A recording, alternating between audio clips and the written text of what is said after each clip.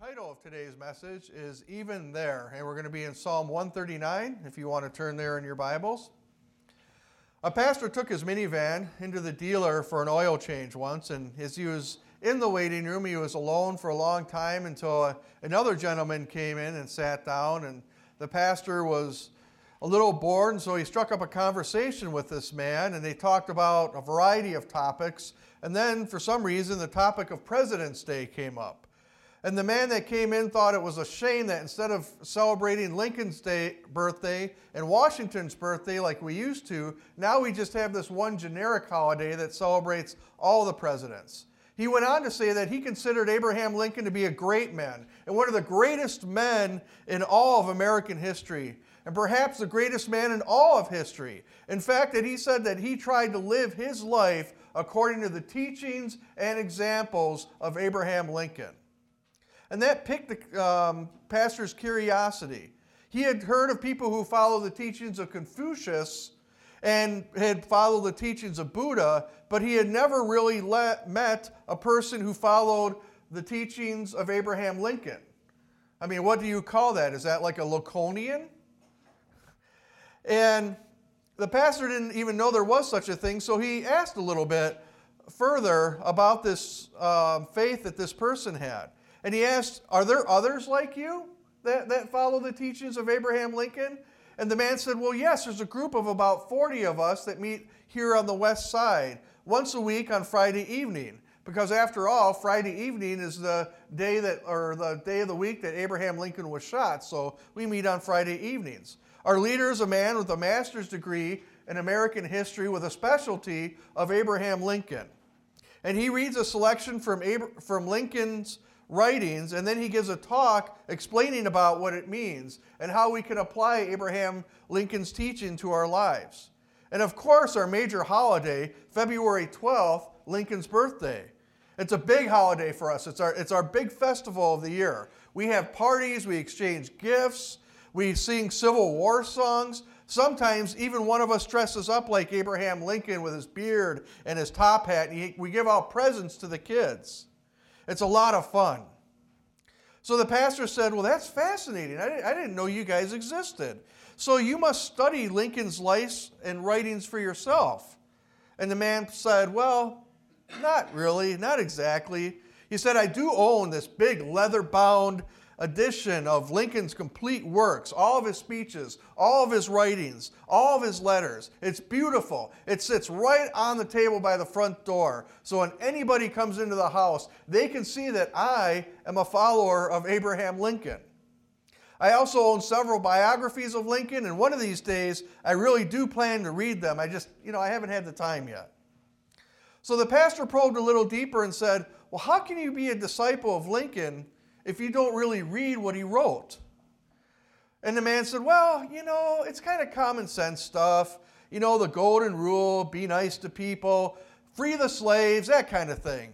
And besides, I go to this meeting once a week. I listen to a half-hour speech. So why do I really need to read what he wrote? And the pastor said, it's very interesting. He goes, so how does being a follower of Abraham Lincoln affect your life? And he said, well, I go to this meeting every Friday. I celebrate his birthday. I own that big leather-bound edition of his speeches. And he goes, oh, and most of my friends are also Lincolnians. He goes, that's all I hang out with is people who follow the teachings of Abraham Lincoln. He goes, so when you get together with your friends, for social gatherings and stuff, do you talk about Lincoln's life or how to live out his teachings? And he goes, oh, no, that stuff's just for Friday night when we go to the meetings. No, we just talk about sports, politics, our families, same thing everybody else talks about. I mean, we're not that serious about it. And obviously, as you've probably figured out by now, this is meant to be a satire. It's meant to probe into our own hearts about how we see and how we live our relationship with God. So I would ask you this morning, is your faith a part-time hobby, or is it shown through a changed life, believing that God is your everything? Amen. And in this psalm we're going to read this morning, King David is meditating on God. And yes, he's meditating. Sometimes we think of meditating as something you do when you sit on the floor in a lotus stance and go, Om. That's not the meditation that the Bible talks about. Meditation is key of learning how to live your life hidden with God. We'll talk about that a little bit next week of how to meditate with God. But as David is meditating on God here, he writes this psalm. And this psalm is what most Jewish scholars and Jewish rabbis consider David's most excellent psalm. And we're going to unpack that today as we read and learn to meditate on our God and his relationship to us. So in Psalm 139, starting in verse 1, "You have searched me, Lord, and you know me. You know when I sit and when I rise. You perceive my thoughts from afar. You discern my going out and my lying down. You are familiar with all my ways. Before a word is on my tongue, Lord, you know it completely. You hem me in behind and before. You lay your hand upon me. Such knowledge is too wonderful for me, too lofty for me to obtain. Where do I go from your spirit? Where can I flee from your presence? If I go up to the heavens, you are there. If I make my bed in the depths, you are there. If I rise up on the wings of the dawn, if I settle on the far side of the sea, even there your hand will guide me, and your right hand will hold me fast. If I say, surely the darkness will hide me, and the light will become night around me, even the darkness will not be dark to you. The night will shine like the day, for darkness is as light to you. For you created my inmost being. You knit me together in my mother's womb. And I praise you because I am fearfully and wonderfully made. Your works are beautiful. I know that full well. My frame was not hidden from you when I was made in the secret place, when I was woven together in the depths of the earth. Your eye saw my unformed body. All the days ordained for me were written in your book before one of them came to be. And Father God, I ask, Lord, that as we study this psalm, written thousands of years ago, that we would unpack its truth for us today. That we would see you in all of your glory, in all of your majesty, and in all of the personal attention that you have given each one of us in our lives. Lord God, use this psalm so that we can understand and know you better and worship you more fully with our lives. We ask this in your name. Amen. Now, most people believe that David wrote this psalm toward the end of his life, after he had gone through much of what he has gone through, all those failures, all those triumphs, all those trials, that this was one of his final psalms that he wrote. He's now sitting alone with God, and he's meditating on God and his nature. And he writes down what he has discovered through a long life of trusting in his Father. And what this psalm's focus on is teaching us how a believer is hidden within God, of how a believer is molded and shaped by God, how a believer is led by God through their entire life. And the first thing that we see is that God knows you. Let me say that again. God knows you. Whether you or anyone else on this planet, whether it be past, present, future, everybody in all history now acknowledges the presence of God. Even the people that deny the presence of God, it's irrelevant because He is. And He knows you personally. What verse 1 through 6 teaches us is God's omniscience. And omniscience is the big theological term. And it comes from two different words. Omni meaning all-encompassing or complete, and science, which means knowledge. So you put those two together, omniscience or omniscience, it means that God knows everything. Meditate on that for a moment. Just think about everything that God knows. And if you start to really start comprehending every little thing that he possibly knows, it's overwhelming. Everything he has to know and the vastness of that knowledge.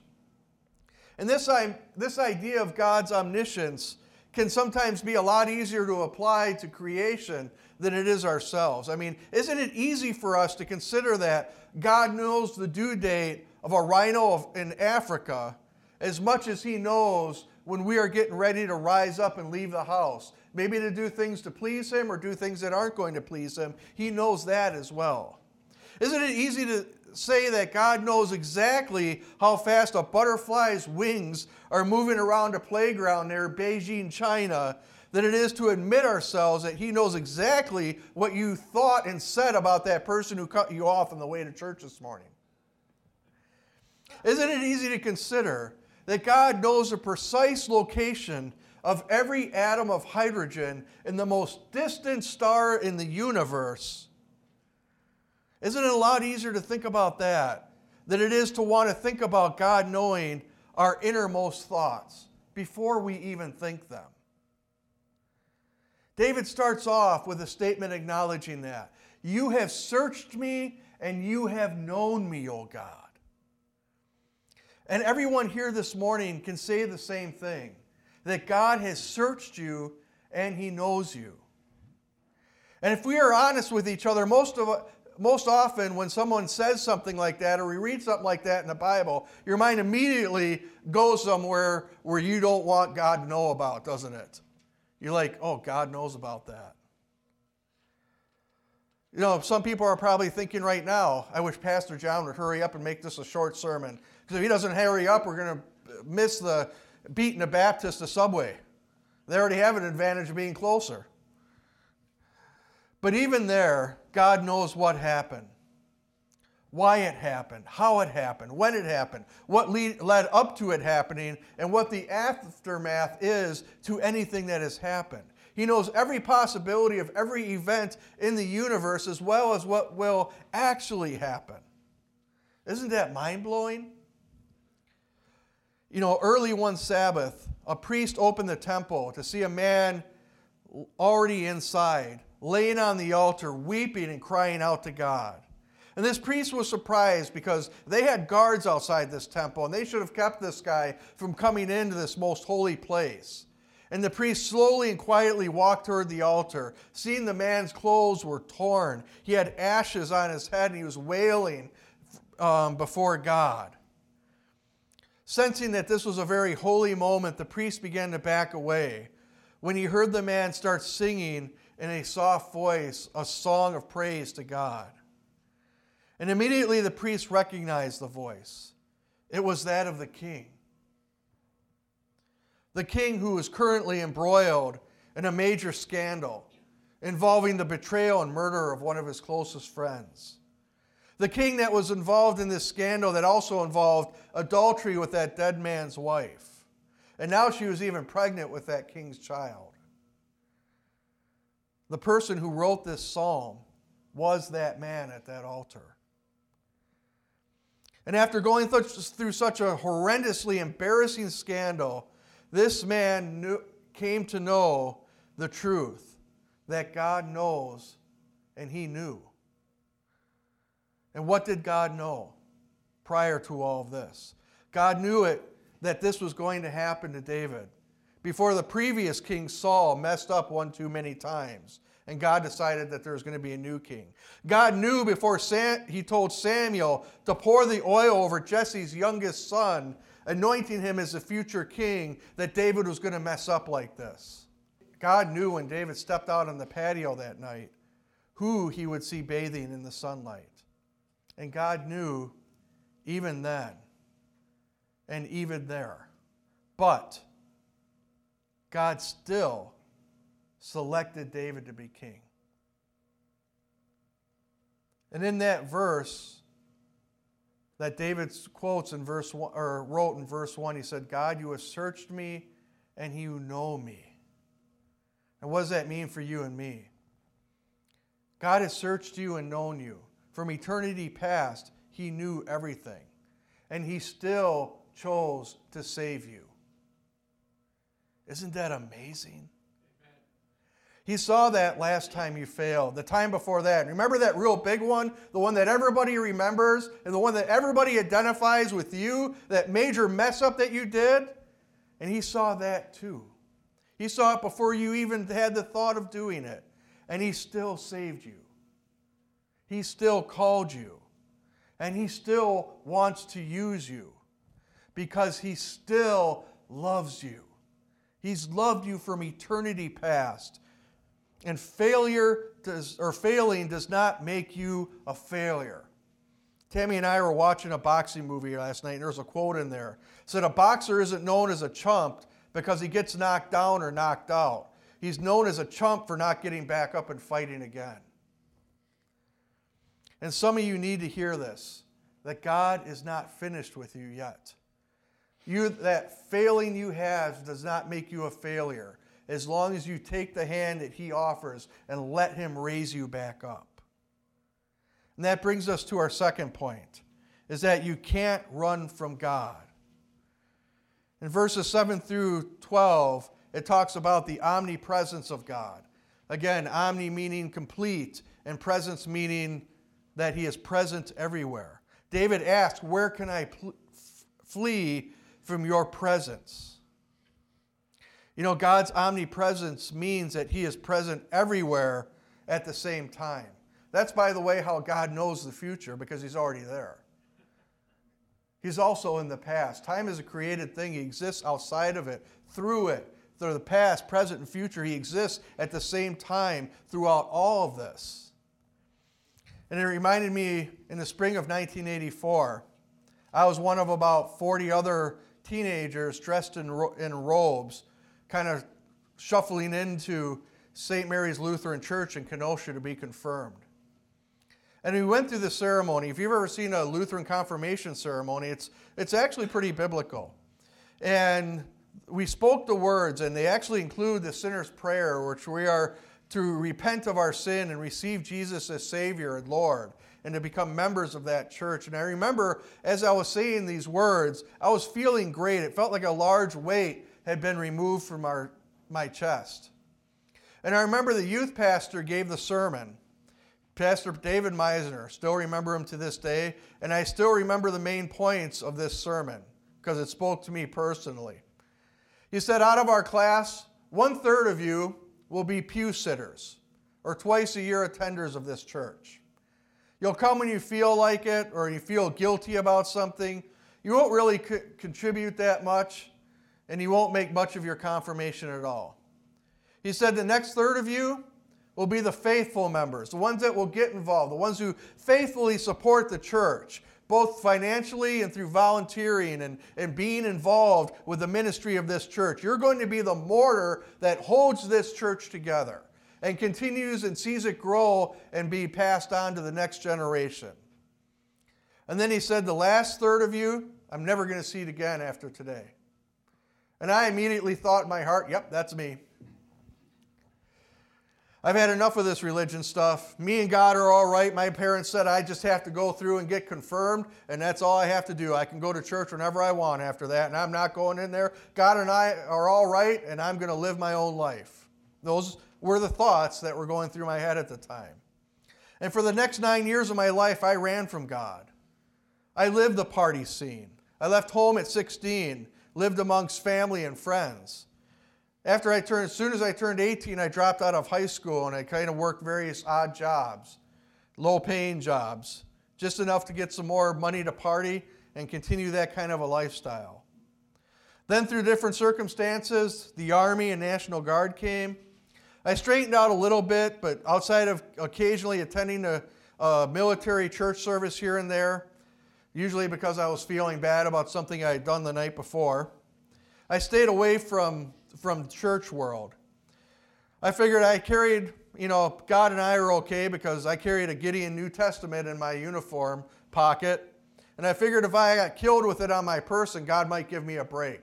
It's kind of my good luck charm, get out of jail free card. Hey, God, I got this Gideon New Testament. Maybe he'll probably give me a break. And then I met Tammy. Tammy and I got together.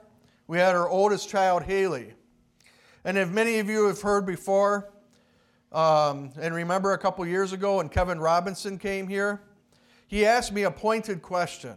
He said, you told me, and I saw your upbringing, being your friend since I was 5, how horrible your upbringing was. Your mom and dad always fighting. They separated when I was 5, and they didn't get divorced till I was 10. That time between 5 and 10, they were constantly fighting, figuratively, verbally, and sometimes physically. Living with different people, being tossed around to the family, and the way that I had grown up. He said, your father has had multiple wives because of infidelity. And you know your own past of womanizing. And then he asked me the pointed question, what makes you think you'll be any different than your father? Or your father's father? Or your father's father's father? He goes, there hasn't been an Oscar, by your own word, what you've told me, there hasn't been an Oscar who's kept a marriage together in 5 or 6 generations of your family. What makes you think you'll be any different to Haley and Tammy than they were? And after I got home, Kevin's words were still haunting me that Haley would grow up like I did. And smoking my last cigarette in tears, I gave my life to Jesus. And even there and even then, God was there to welcome me back home. So I ask you this morning, where can we go to flee from His presence? Where can we go? You can't. Jesus Himself said, this is the will of Him who sent me, that I shall lose none of those that He has given me, but raise them up on the last day. I can tell you this morning, you can't run from God. It didn't work for me, I tried. You can't out-wrestle God. Didn't work for Jacob.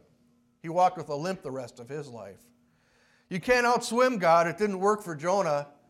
He ended up being vomited out on a shore somewhere. You can't hide from God. It didn't work for Adam and Eve. And with that in mind, listen to David's words once again. Where can I go to flee from your spirit? Where can I flee from your presence? If I go up to the heavens, you are there. And if I make my bed in the depths, you are there. If I rise up on the wings of the dawn, and if I settle on the far side of the sea, even there, your hand will guide me, and your right hand will hold me fast. If I say, surely the darkness will hide me, and the light will become night around me, even the darkness will not be dark to you. The night will shine like the day, for darkness is as light to you. So God has a word here for somebody this morning. Somebody listening, is that you need to stop running. You aren't going to get away from me. I have you in my sights. It's like that story of the old military sniper. After the battle was over, they didn't have anything for the sniper to do, so they put him on guard duty. So they gave him 20 people that he was to guard. So he's standing there with his rifle, and he saw the looks of some of the prisoners looking out, trying to figure out a way that they could run away. And he saw some of them start to edge, away from the group and everything, and get ready to run. And he looked at them, and he said, you see this rifle and this scope? You guys can't outrun this. And if you run away, the only thing you're going to do is die tired and out of breath. That's the same way it is for us with God. You can run away from Him, but the only thing you're going to get is tired and out of breath. He has you in His sights. It's kind of one of the prerogatives of being God is this. He always wins. You can't fight Him. The odds are stacked mightily against you. And all this matters because God has a plan for you.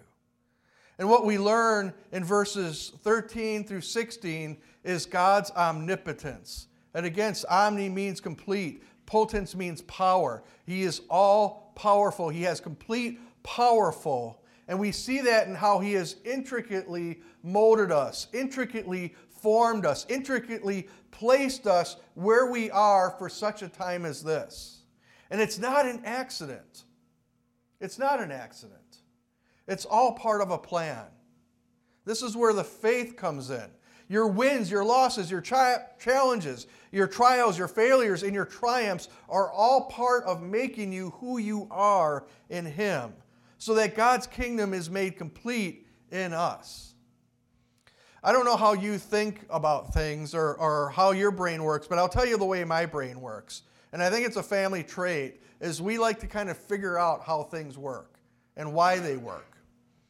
You know, my dad was a mechanic and then fixed water meters. My brother is a head of engineering of HVAC in a large hospital in Milwaukee. My paternal grandfather fixed TVs. Remember when TVs could actually be fixed? Tubes, checkers, and all that. If you know what I'm talking about, you're really old. Okay, I'm just saying. If you know what the tube checkers are, but we had one of these in my house.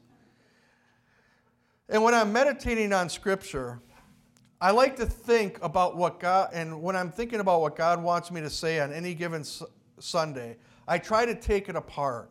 And I think through the Scripture I'm reading from all the angles. I think about the theological angle, what it actually means about God. I think about the practical angle of how it actually works. I think about the philosophical angle of how it works in the heavenlies and how it practically works in our life. I think about its historical and cultural context, and then try to bring it and make it make sense for all of us here on Sunday. And when I read verses 13 through 16, I watch God mold each individual child and have a plan for that child.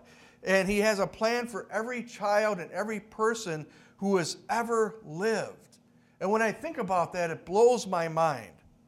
I mean, can you imagine going to eternity past and the planning meeting that happened in heaven with the rest of the Trinity? God the Father, heading up this meeting saying, okay, we're going to create creation. And we're going to have a plan here. We're going to have a plan for everything that happens. And not only did this planning meeting deal with the huge issues, like the wars and the countries that would happen on Earth, or how hot a star burned and which planet circled which stars, but it also dealt with the smaller issues of each human life. And you consider the Trinity talking amongst themselves and heaven planning just one event in my life that caused it to intersect with yours. In eternity past, during this planning meeting, God the Father says, so in 2014, we're going to need a pastor in Whitehall, Wisconsin. Now stop for 1 second and think through eternity past, everything that had to happen for that one event to happen here. God going back 7,000 years to make sure that my great to the 20th power ancestors met. The right two ancestors came together, had the right children, who then met the right people to have the right children from that same ancestry, who would eventually leave Germany and Bohemia on my father's side and then go to settle in Chicago, and Norway on my mom's side and settle in Hayward. And then somehow those two families ending up 30 miles away from each other, one in Spooner, one in Hayward. And still my mom and my dad met, married, and had me. And then God takes me on the most improbable path ever to bring somebody into the ministry. I mean, if God uses donkeys to speak, I am the prime example of that. Okay? He taught me along the way, work long hours without it bothering me, living with less, patience upon patience upon patience, which isn't my personality. Molding and shaping and using the gifts He designed into my being to be brought into fruitfulness and eventually land me here to deliver the Word of God to you today. Now think about all that, and doesn't that just blow your mind? Now take that and consider your own life for a moment. What it took to get you here to listen to this message here this morning in your own life. Through thousands of years, God molded and shaped you and brought you right here for such a time as this. And that's why it's important for you to realize that God knows you. He is omniscient, He is omnipresent, and He is omnipotent. Our God is an awesome God. God knows you. Tammy, if you could, Jennifer could come back up. And if He is calling you today, if you're hearing this or feeling this pull in your heart, you need to surrender. Because just as like that sniper said, if you don't, you're just going to die tired and out of breath. God has you in His sights, and He never misses. Because He has brought you through everything you have gone through in life, the good times, the bad times, and everything in between, for such a time as this. And yes, even if you are presently in a spot that is not pleasing to Him, even there, right there where you are, you need to surrender to Him this morning. Let's all rise.